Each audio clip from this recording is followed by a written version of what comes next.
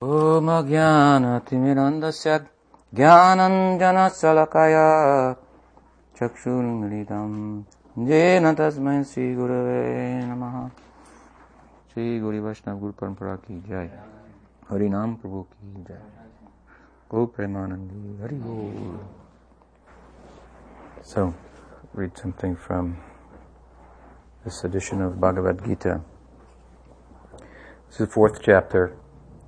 Krishna is describing in the 4th chapter knowledge, the fruit of selfless action, is mystic insight, knowledge. In the context of describing that, he mentions various types of persons who, by different approaches and orientations, attain the fruit of knowledge. Shrutradin indriyani anye sam yamagnishu juvati shabdadin vishayan anya indriyagnishu juvati. He says others. He's been describing, as I mentioned, different types of persons involved in Jnana Yajna, that kind of sacrifice that produces wisdom. He says others offer the senses, such as the sense of hearing, into the fire of the controlled mind, while others still offer sound and the other sense objects themselves into the fire of the senses. So this is a rather abstract section of the Gita. And the metaphor of the fire is being employed here, the fire symbolizing sacrifice and making an offering into the fire of sacrifice. So he describes 2 types of people here, both of which are assembled this evening. Shutrad dinindriyani anye samyam agnishu juvati. So the first type is the monks, the monastics, celibates, those types. He says that they offer the senses, such as hearing, and hearing means all of the senses. It implies, he's mentioning one, but by mentioning hearing, he implies all of them. Hearing in particular is a very, of course, prominent sense in the spiritual path. It's said that the Vaishnavas, they see by hearing. So I've often mentioned it, I've questioned why we pay our respect to the deity of Krishna. You know the answer? Because one answer is because we've heard from the Vaishnava, this is Krishna, this is God. So where is Krishna? He's more in the heart, in the speech, in the words of the Vaishnava than in the deity. So by hearing from the right source. Parikshit Maharaj was a great hearer, great listener. He listened with earnest, and the fruit of that listening was the speech of Shukadev, Srimad Bhagavatam. So hearing is important. Hearing is mentioned only for the sake of stressing the prominent sense in spiritual culture to indicate all the senses. So all of the senses, the monastics, it means here that they offer their senses into the metaphoric fire of sacrifice. It's not that they're cutting the senses off and putting them in the fire. For that matter, the senses are situated in the subtle body, and these, what we see as ears and nose and eyes, these are only receptacles, so to speak, for the subtle senses that actually are the instruments of perception. So what does it mean? It means that, as I say metaphorically, the monastics, they're not involved in a classic sense with the objects of the senses as a worldly person must be, a householder. Here we're gathered at the house and we've been invited for the housewarming. So the householders are those who are mentioned next in this verse, in the second half of the verse. They offer sound, which corresponds with hearing, and it means, therefore, the other objects of the senses, which they are readily in touch with in a worldly context, as one has to be, working and intermingling to some extent, to a large extent, with the world for the sake of one's circumstance, one's situation. One has to do so. So they offer the objects of the senses into the fire. This is the general idea. Whereas one sector will be relatively aloof from the sense objects. It's of course to be understood that the monk has to be in touch with sense objects to some extent as well in order to eat. So there's some allowance in the classic system, Vedic system if you want to call it that. There's some allowance for the monk to be in touch with sense objects, enough to maintain the body. Just enough to maintain the body and what's necessary for his or her spiritual practice.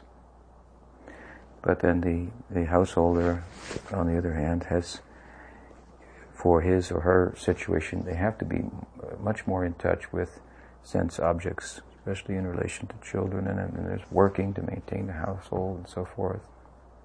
So they can acquire mystic insight, wisdom, and this, of course, is relative to bhakti proper. Bhakti Devi is, of course, very, very generous. So her generosity is such that she extends herself even to persons whose hearts are not pure. Whereas Gyan, knowledge, will only go into a pure heart. At the same time, we know that Gyan, knowledge, is concomitant to Bhakti. Indeed, Bhakti is the highest knowledge. Rajavidya, Rajakuyam, when Krishna speaks these words at the beginning of the 9th chapter, where the secret of the Bhagavad Gita is contained and first mentioned.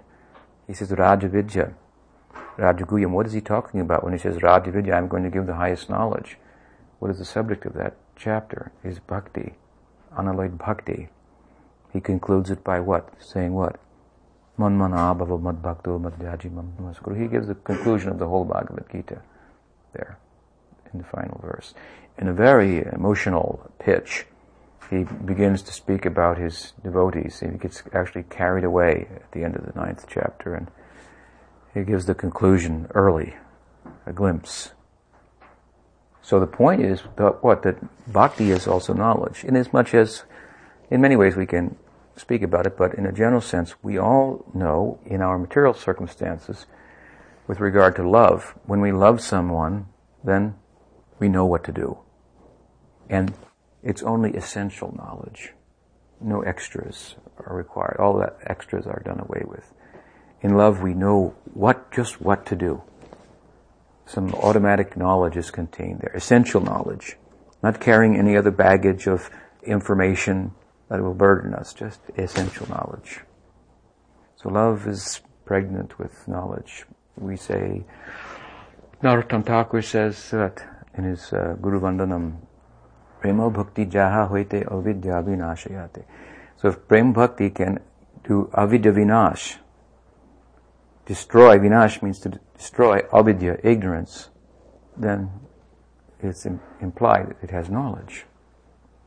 So we shouldn't think that this section on knowledge is, in chapter 4, is not important. Neither any of the first 6 chapters. They're very important because Krishna takes us in a progression in the first 6 chapters of the Bhagavad Gita, from dutiful religious life to actual spiritual practice in Nishkam Karma Yoga, or acting in such a way that we become detached from the fruits of our action.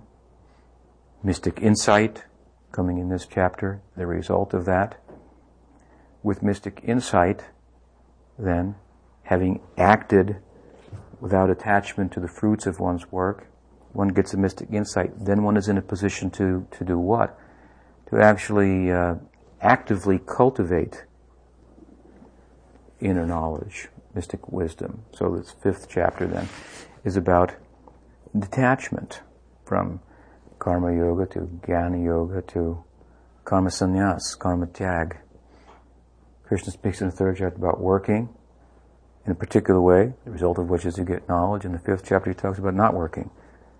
But that is a developmental stage. So one is in a position, having acquired mystic wisdom, which implies some purity of heart. It can actually sit in a detached way and enter into the mysteries of that knowledge. And of course, then that's followed by Dhyana Yoga in the 6th chapter, taking up the practice. And when we get through all these 6 chapters, we find that Krishna says the best thing to do is to be my devotee. Devotional yoga, that is the best.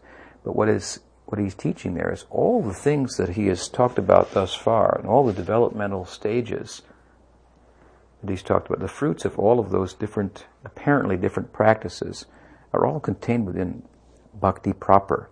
So bhakti is generous in that she extends herself to unqualified persons whose hearts are not pure. But when those persons actually take up bhakti seriously, then in the context of culturing bhakti, they pass through the progression that's given in Bhagavad Gita. They become detached from the fruits of their work. They get mystic insight. At that point, they can actually sit in detached and do dhyana, meditation. So we should see that these things are coming within us in our culture of bhakti. Then, of course, in 7th chapter, he goes into the whole explanation of bhakti and the theology of the Bhagavad Gita. So mystic insight, we actually want that. That's desirable. Self-knowledge. We talked about this to some extent yesterday. Krishna begins the Bhagavad Gita formally instructing Arjuna as his guru by speaking about the foundation on which the high ideals that the Gita points in the direction of has to be built upon. Self-knowledge is the basic idea. So here he's talking about different people who acquire that in different ways, and so the householder is required to sacrifice the objects of the senses that he or her are in touch with into the fire of sacrifice. This is the idea. And perhaps the supreme example of this is found in the Braja Leela of Damodar Krishna. We sang the Damodarastakam. As we started this thing, I thought, I should have let my godbrother Srila sing the song, because I was immediately reminded of many years ago when I visited the Brooklyn Temple, and it was during the month of Kartik. I was transported there to some extent. Radha Govinda standing in a dim light, empty temple. All the devotees had gone on Harinam, and Srila Prabhu had stayed back to sing the Damodarastakam for the deity, which was a regular affair. He sang so beautifully, and I was just visiting. I came in there, he was singing alone, playing the drum, Damodarastakam.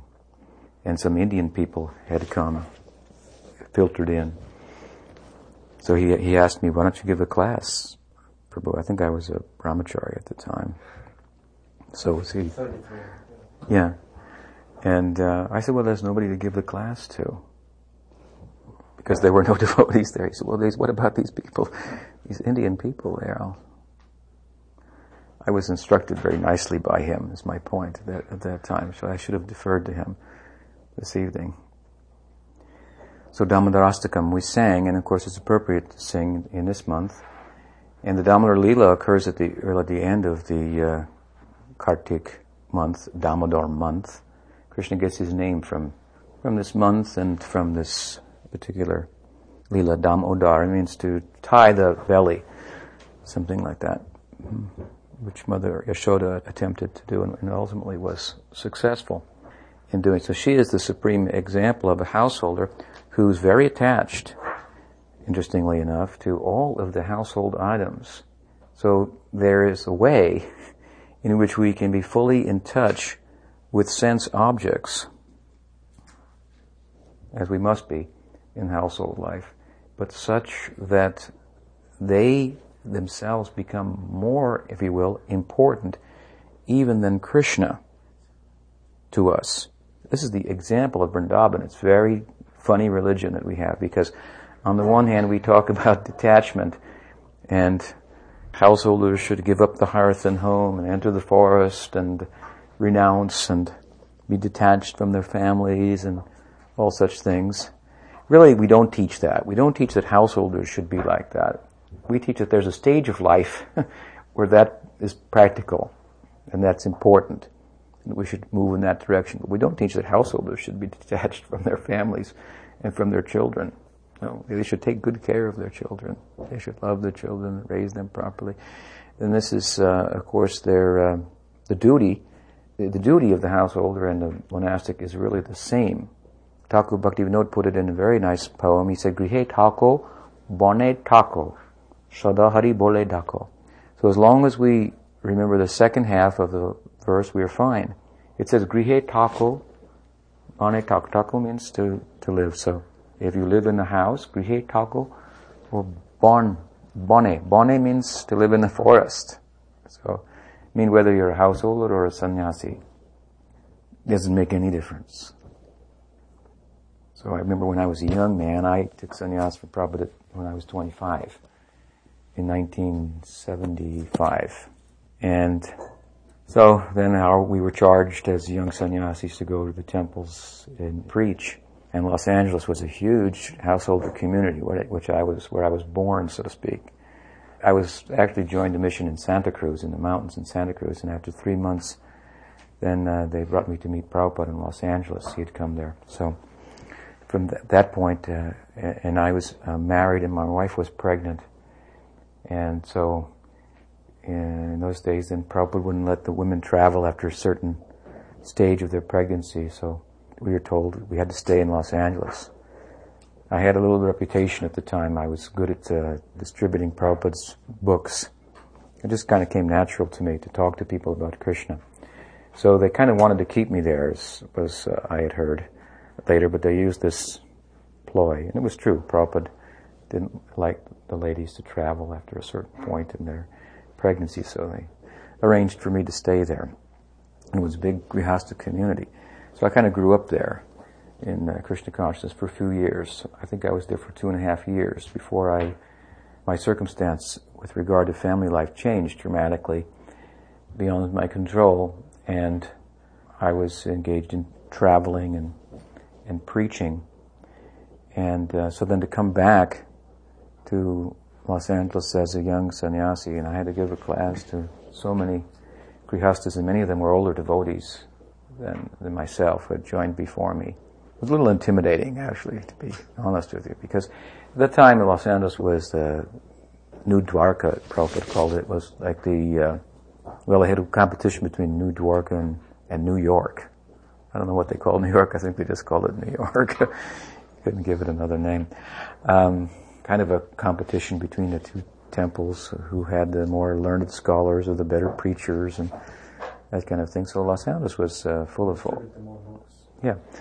learned devotees, and it was kind of a model in many ways for the rest of the mission. So to go there as a young man and give a class to older devotees as a sannyasi was a little intimidating. And in those days sometimes we used to preach strongly about renunciation, and sometimes after the classes then the householders would form a posse, to lynch the sannyasi outside. How can you preach so strongly like that about renunciation? I had a couple experiences like that, but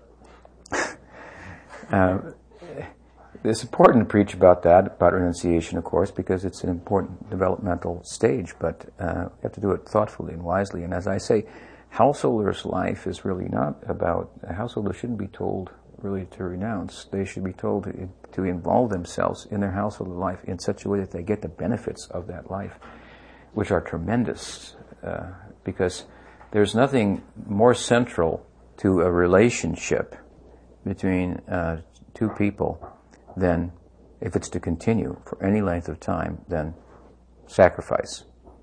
Each party has to give up something and adjust their life, and there's nothing that spiritual life is more about at its foundation than sacrifice. Sacrifice is the foundation of love. So really, the householders should be advised how to apply themselves in householder life fully. Yes, it's a passing phase, but it's a phase that should be participated in wholly. And the Vrindavan life is in a way an example of that. Now when we say that, we have to be careful, because this Braj Leela is very, very high. very, very exalted, and so many stages, as I've mentioned, we have to pass through to even come, we discussed last night, to even come to the stage, to approach the stage on which the drama of that Leela is performed. What is the stage on which the drama of Krishna Leela is performed? Bhagavad Gita brings us to that. That's called Sharanagati. Sharanagati. There's one kind of rasa in the teaching of Rupa Goswami. In secular theory, there are many different types of rasas that are articulated by the aestheticians.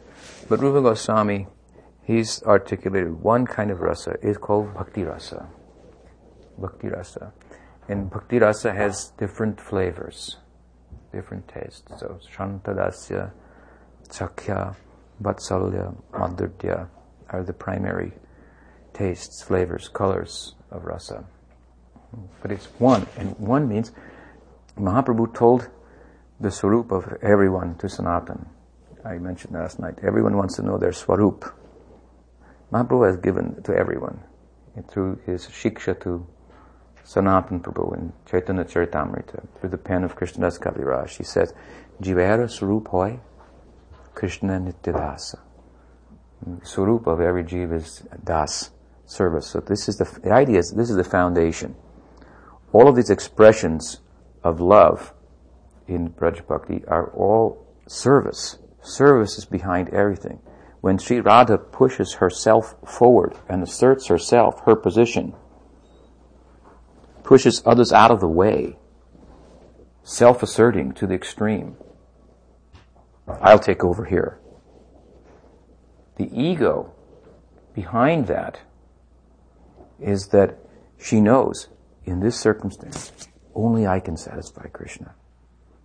Such is my position. So the point is, the ego behind that is one of service entirely to the extreme, although it looks the opposite. It looks self-asserting. It's really self-abnegation to the extreme.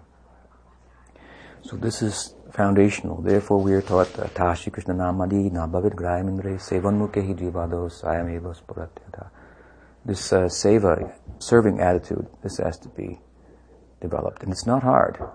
Everybody, if you stop and think for a moment, what is a servant? It's not hard to figure out, because you can think, if I had a servant, if I had a slave, how I would engage them. It's not that you can think, oh, I'd do like this, I'd have that. We have to become like that. That's the hard part. It's not hard to think, to understand what it means to be a servant, really. But then to do that, that's much more difficult. So serving attitude. And we repose our serving attitude, our culture, in relation to the prominent manifestation of Krishna in our life. The charja mam vijaniyam navamanyeta karichit. The Guru, Vaishnav. Some menial service. We were discussing about Sripad Bodhayan Maharaj today, that his just glorifying him in a small discussion, his good qualities. And I likened him to Ishwar Puri Pad Goswami, who so obediently served Madhavendra Puri Pad in his old age, waiting on him hand and foot, and likely no time to study. But the Gyan is a product of something other than study. Spiritual knowledge is it's good to study if you have a mind for that, intelligence for that. We should apply it fully. But it is a product of grace, actual wisdom, realization. So even menial service has such value. And the more we move in the direction of serving attitude, the higher we go in the ladder of Krishna consciousness. In material life, it's thought that we get ahead by stepping on the heads of others, asserting ourselves. And in spiritual life, we get ahead by having our heads stepped on by others, the Vaishnavas. Sridhar Maharaj told me Vaishnavism is indirect. Vaishnav Das Anudas. He said, first there's Krishna, then there's the Vaishnav, then there's the Vaishnav Das, the servant of the Vaishnav, then there's Anudas, the servant of the servant of the, and our position is the fifth. Try to gravitate toward the fifth position, and you come in naturally to the foreground. So all these wonderful expressions of love in Braj Lila, where Krishna is being manipulated by these devotees, he's completely, the Absolute is fully like putty, like Play-Doh in the hands of these sacrificers who have gone from selfishness to self-sacrifice to self-forgetfulness, causing this kind of reciprocation from the Absolute, that the Absolute fully puts himself in their hands to do with as they like. It's as he likes also. As he likes. And so as a child he appears, as a friend who they can wrestle with and defeat, as a lover. And in this circle of the Braj Lila, it's a very, very high idea. So if we talk about it as a way of thinking about our household life, we have to be a little careful, and we've been cautioned. Not only about Rasa Lila, this is a prominent example that's always given. We should be careful about discussing the Rasa Lila with unqualified people and so forth. But this Damodar Lila also, at least Bhaktisiddhanta Saraswati Thakur is emphasized in this way. And I knew a lady once, and she went to an assembly of devotees, satsanga, and in that assembly, it was a rather large assembly, there was considerable discussion about Krishna Lila. And apparently a part of it in that particular time or day was discussion of the childhood Leelas of Krishna. And so she told me when she came back from that, I happened to run into her, and she said she had gone, it was very enlivening.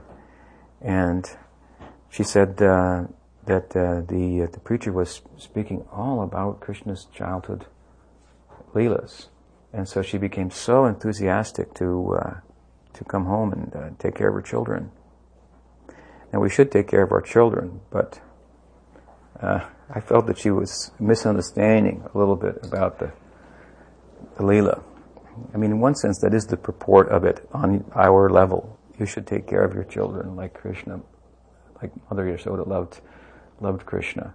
That's true, we should, and I've mentioned that. Household business isn't renunciation, it's about taking care of family affairs in Krishna consciousness, of course.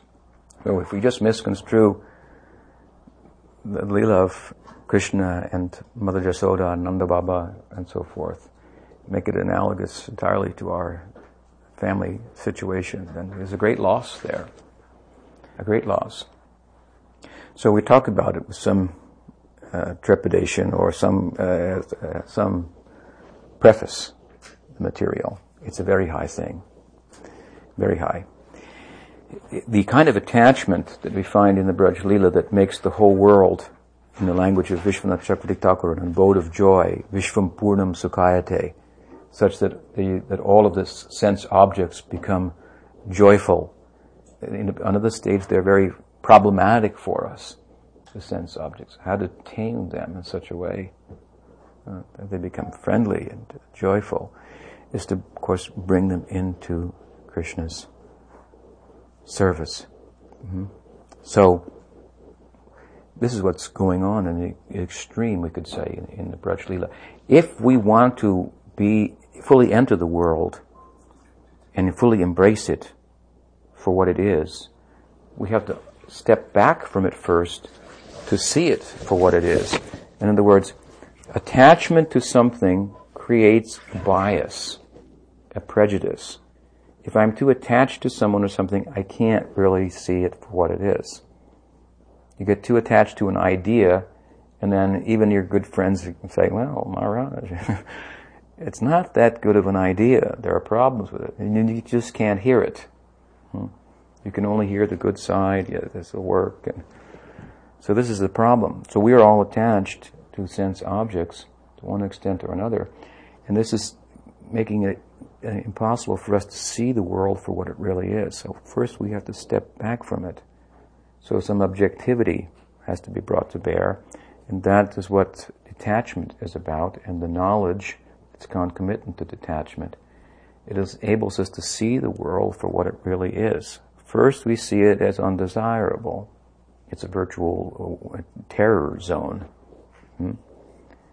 But if we keep stepping back in the context of bhakti, which is wholly positive, it has this step back to go forward is the idea. It's not like Gyan Marg, just step back, do nothing, observe, be peaceful. Shanti, shanti, shanti.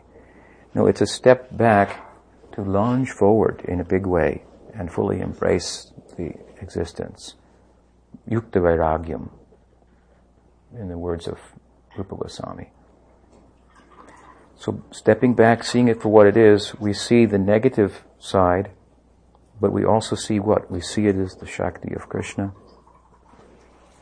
It's possible with that vision to fully enter the world and embrace everything. Vishvam Purnam Sukhati. It means to see the whole world as an abode of joy. This is the vision of the Mahabhagavata. There are no problems, only service. What we think is a problem is just a service opportunity. This is a very esoteric idea. Therefore, generally the preachers don't talk about it too much. We talk more about step back. Step back from the world. See it for what it is. If there's undesirable elements, you're interacting with the sense object. You have a sense of self based on desire that's erroneous, and so on. But the full reach of Krishna consciousness, Gaudiya Vaishnavism, is to fully embrace the world. And so that Braj Lila exemplifies that in one sense. There we have a full embrace of the world.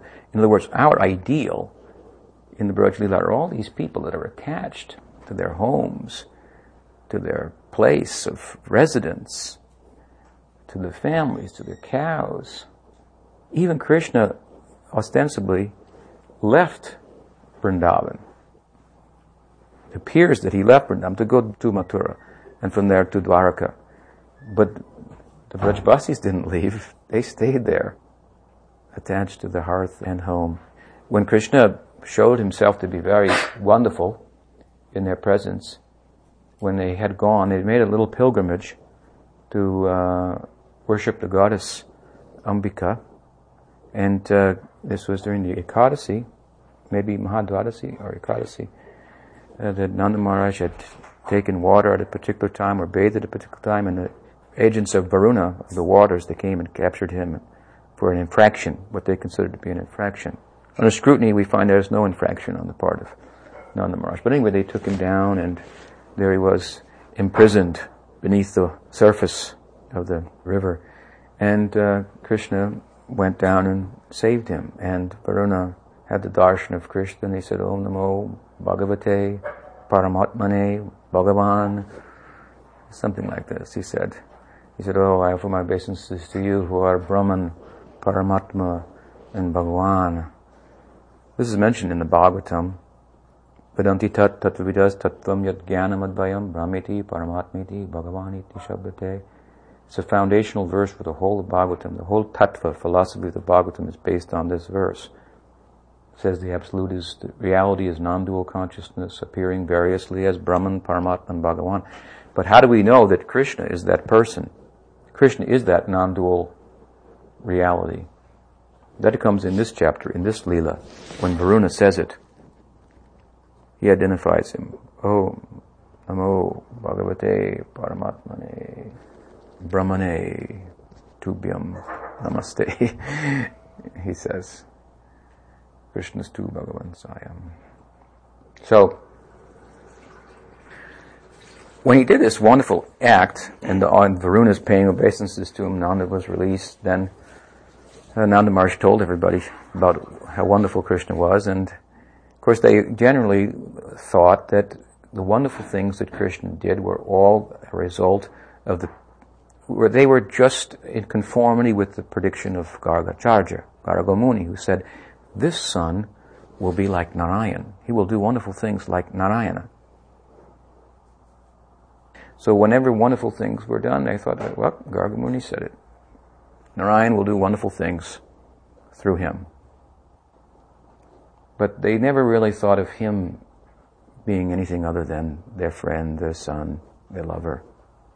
This is the power of that Braja Bhakti, that it suppresses knowledge.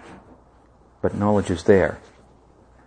Just like in this country, we have the largest military-industrial complex. So previous to the recent terrorist attacks, although we have a greater military arsenal than any country, you don't see it anywhere. And if you go through European airport, you can see guys with machine guns and army fatigues and so forth, but you don't see that in the United States. Although they have more of those machine guns and rockets than anywhere. In Russia, they used to parade the missiles through the streets to show their arsenal, their power, their Aishwarya to the country to secure them. But they never have those kind of parades in the United States. Because all of that show of power inhibits the freedom of living comfortably and peacefully and interacting happily. But at the same time, that peaceful and happy interaction can't be there unless that arsenal is also there, the nature of the world being what it is. But if, for some reason, like in this instance, with a terrorist attack, there's a need to show those missiles, and they come out from everywhere. They're everywhere.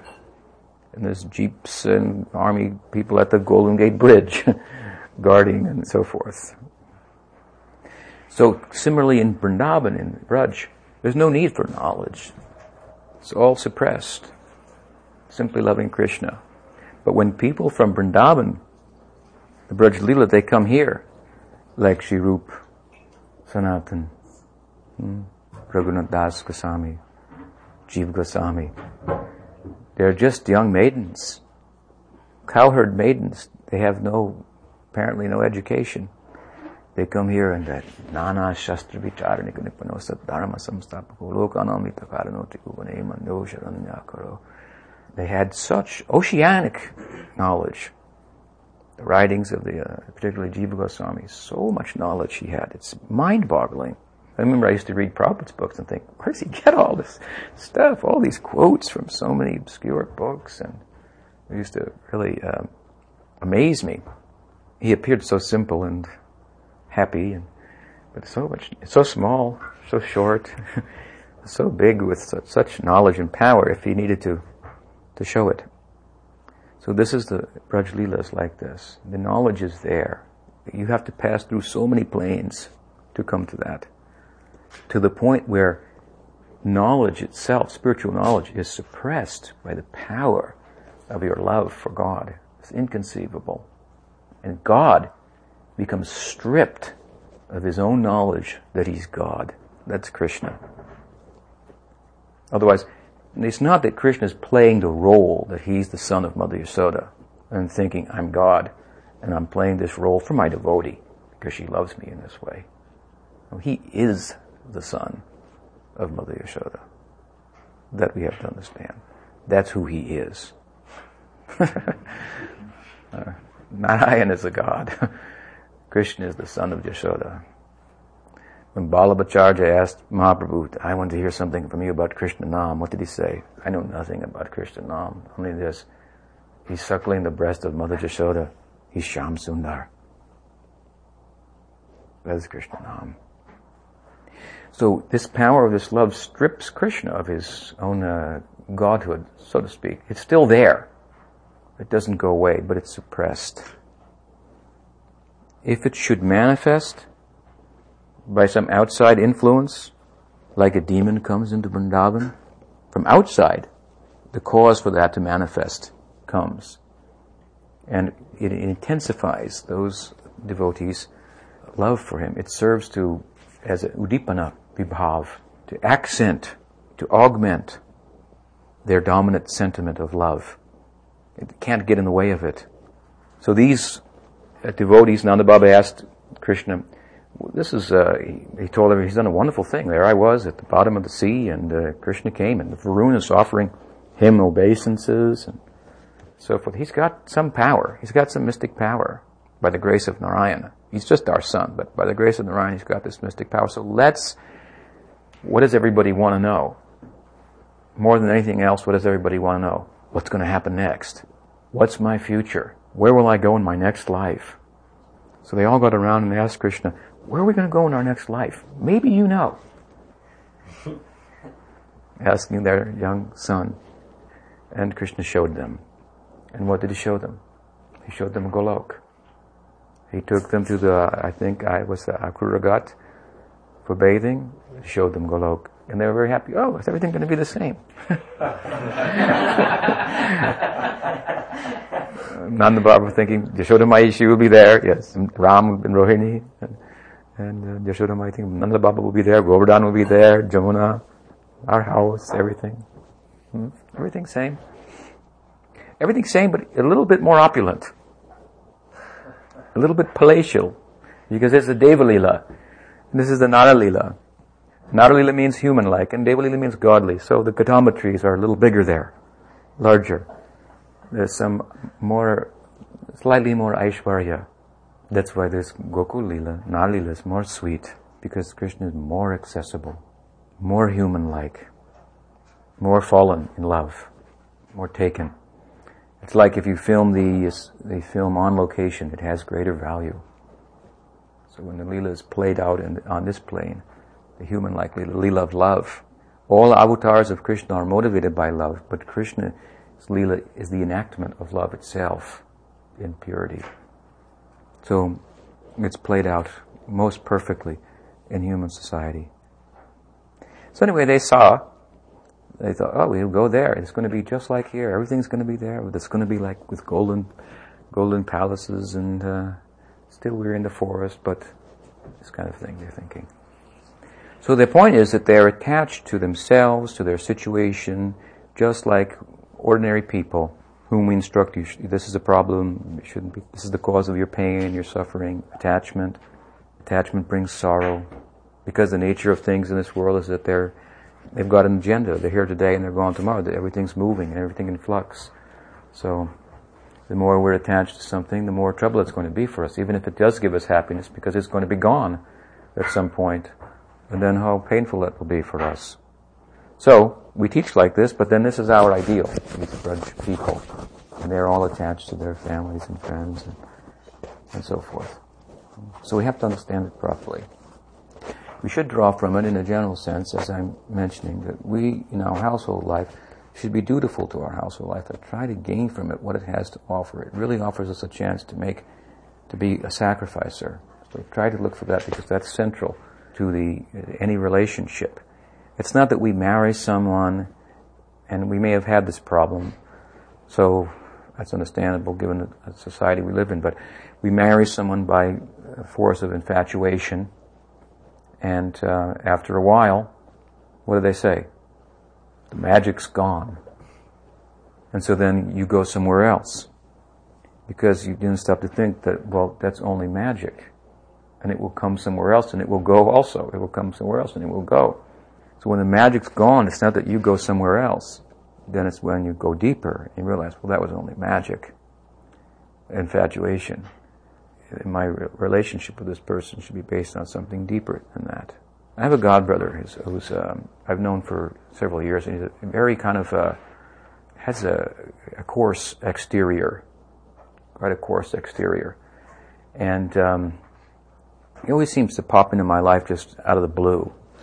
And he came up to Audarya recently, just out of the blue, and he had married a lady, and he introduced me to her, and we chatted, and they invited me down to their place somewhere here in the Bay Area, south on the peninsula.